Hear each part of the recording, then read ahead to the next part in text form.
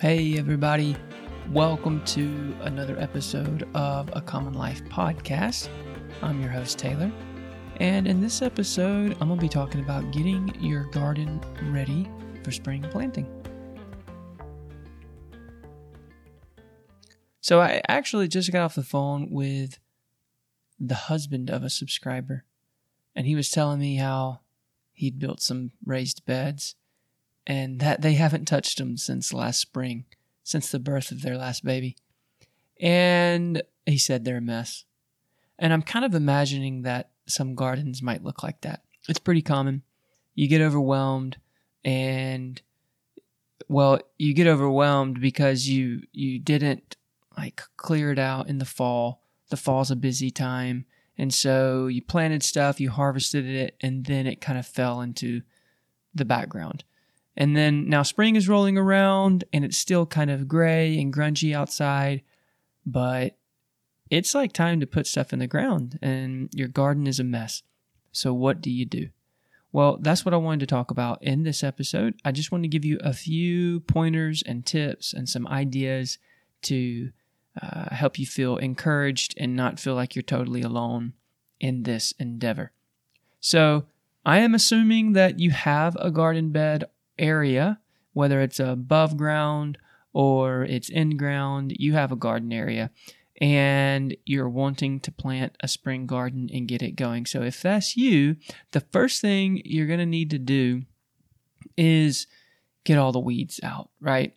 So if you just let it go after the summer garden and you didn't do anything, inevitably there were definitely weeds that grew up in there, and maybe even some of the plants that you had last year in the garden are still there. They're brown, rotted now. What you're going to need to do is to get all of that out, of course. But when you're getting that out, you want to be really careful and try your hardest to avoid spreading any seeds that are on the plants that you're pulling out.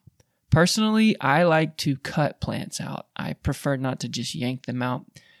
Because leaving the roots in the soil really helps as the roots decompose. It leaves openings in the soil and it keeps feeding the microbes. And so feel free, whatever's easiest. If you're overwhelmed and you don't want to cut it all out, just rip it out. That's fine. But do try to make sure you don't spread the seeds. So if you see seeds on these weeds or on the plants in your garden that you're trying to clear out, try to be careful with those and get those out without spreading them.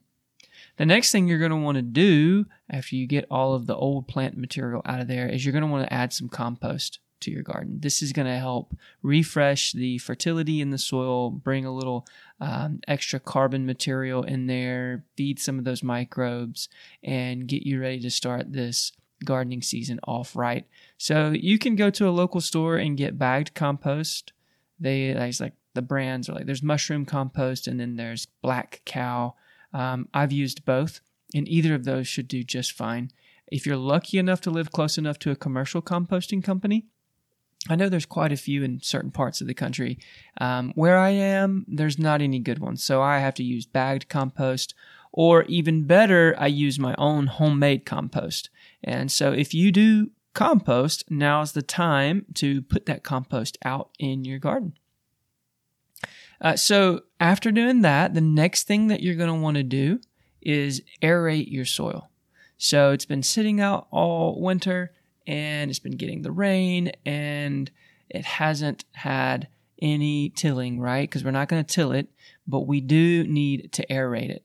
This is really important to keep your soil from getting compacted. What it does is it introduces oxygen down into the soil, and that feeds the microbes, that keeps them active, and it helps with water drainage and helps break up any hard pans that are developing, and that'll give us good, soft, supple soil that our roots can go deep into.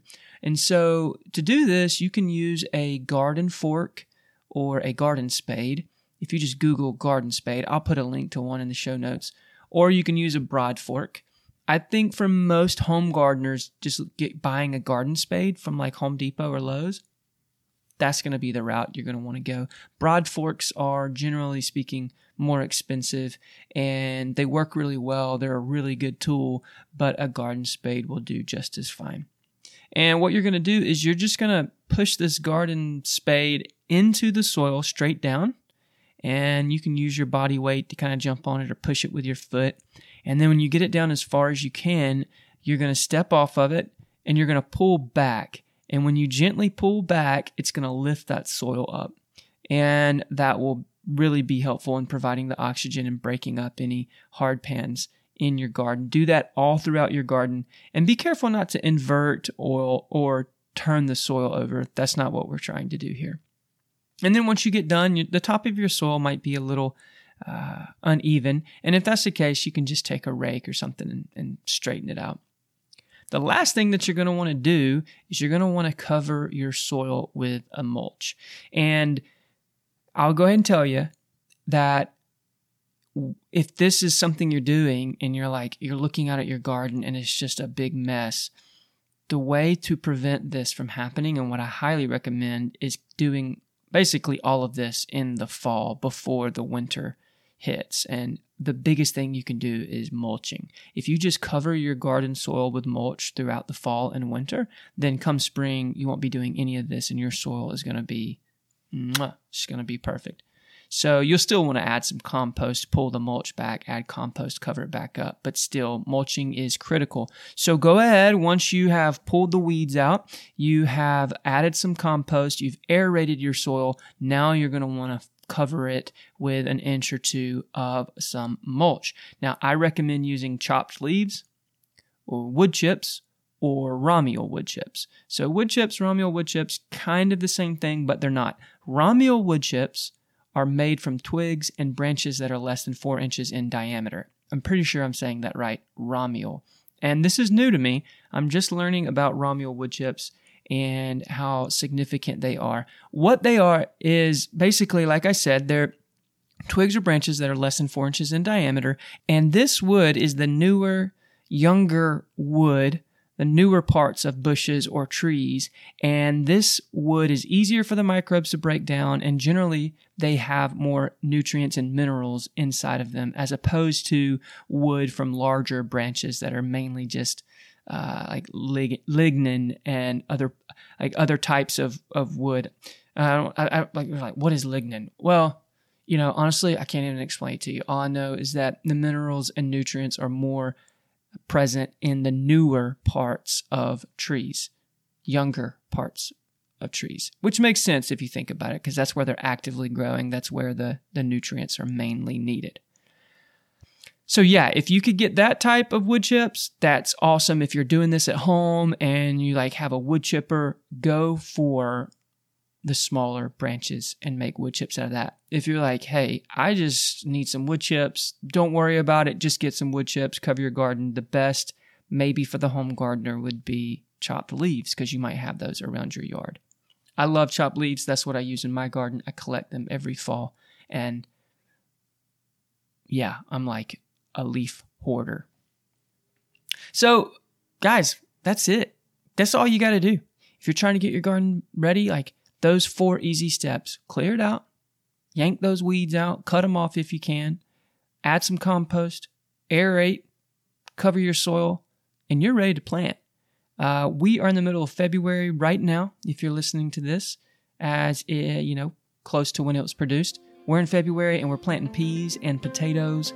So yeah, it's like game time. It's like game time, guys. We're in the first quarter. Let's go. Let's get after it. I hope everyone that is listening to this feels inspired and ready to go get their gardens ready. And until we talk next time, happy gardening.